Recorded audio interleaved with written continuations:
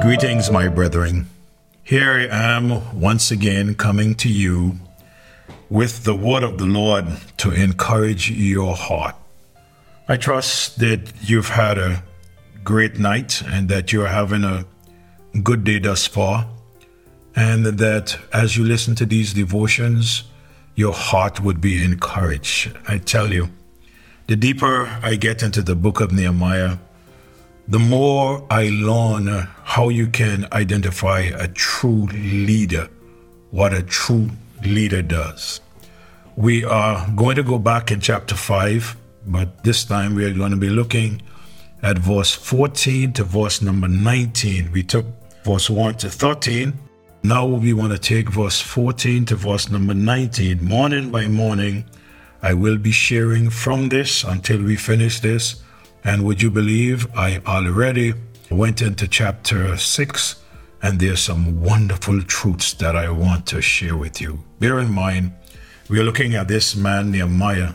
And this time around, we are going to look at him as what a great example, a leader, but a great example as a leader. Nehemiah is one of the key men of the Bible when it comes to leadership that I really study and I'd love to share with others. He has been a blessing to me. His writings have been a blessing to me, and I trust that they will be the same to you also. If you are a leader out there, I trust that you would read the book of Nehemiah and learn from this great man of God. What a great example.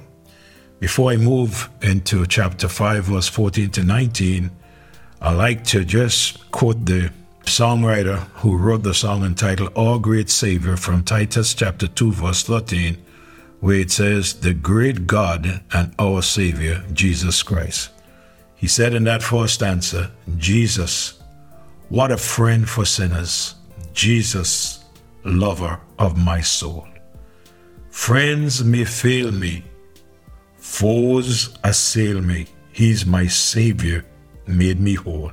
And then he said on the chorus, hallelujah, what a Savior. Hallelujah, what a friend. Saving, helping, keeping, loving. He is with me to the end. What a Savior and what a God. I'm sure that you could agree with this songwriter that Jesus, there's none like him. Come with me now, and let's go back to Nehemiah, the 5th chapter.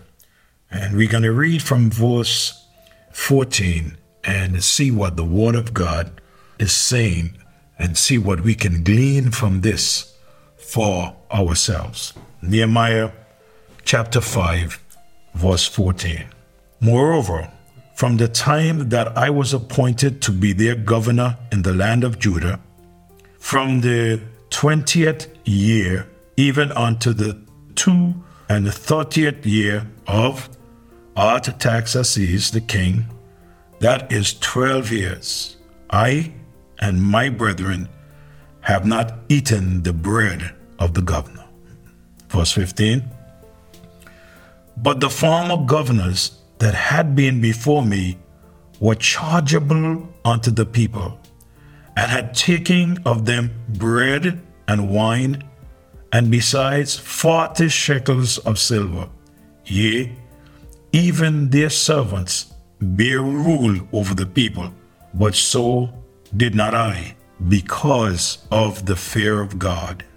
Yea, also I continued in the work of this wall, neither bought we any land, and all my servants were gathered thither unto the work. Moreover, there were at my table 150 of the Jews and rulers, besides those that came unto us from among the heathen that are about us. Now that which was prepared for me daily was 1 ox and 6 choice sheep. Also fowls were prepared for me, and once in 10 days stored all sorts of wine. Yet for all this required not I the bread of the governor, because the bondage was heavy upon the people. think upon me, my God, for good, according to all that I have done for these people. I cannot help but see this man Nehemiah as a great leader that many of us today as leaders should follow. We're going to look at some of the things that he said. I know that time will not permit us in this devotion, but the next one and the next one and the next one until we get the gist of all that he was saying. Last time we began in chapter 5. As we look at it, we saw it was a sad chapter, the beginning of chapter 5. For in it, we saw the Jews selfishly preying upon one another. No building is recorded in this chapel. There was a great economic crisis, a great economic burden on the people, not only because of the famine. And as we speak of the famine, I'm reminded of the words of Haggai in chapter 1, reading from verse number 7 to verse number 11. In verse number 7, the scripture said, "Thus saith the Lord of hosts, consider your ways. Go up to the mountain and bring wood and build a house, and I will take pleasure in it, and I will be glorified, saith the Lord. Ye look for much, and lo, it came to little. And when we brought it home, I did blow upon it. Why, saith the Lord of hosts? Because of mine house that is waste, and ye run every man unto his own house. Therefore the heavens over you is stayed from dew, and the earth is stayed from her fruit. And I call for a drought upon the land, and upon the mountains, and upon the corn, and upon the new wine, and upon the oil, and upon all that which the ground bringeth forth, and upon men, and upon cattle, and upon all the labor of the hands." No doubt they were going through this tough time because the wall of Jerusalem was left desolate. It was just a shame to look at. We must be careful, those of us who are named by the name of Christ, how we pay interest to our things and not to the things of the Lord. Haggai has a great warning against that. So it was not only because of the famine, but also because of the taxes. The Jews were being robbed by their own people through mortgages and high interest rates. Nehemiah, in learning about this crisis, in verse number 6 of chapter 5, the first thing we notice that he became angry. "And I was very angry when I heard their cry and these words."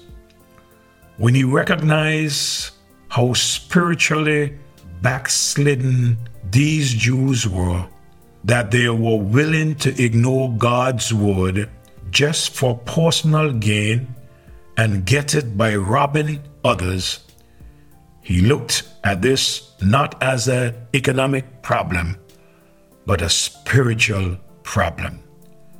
Nehemiah consulted with his heart.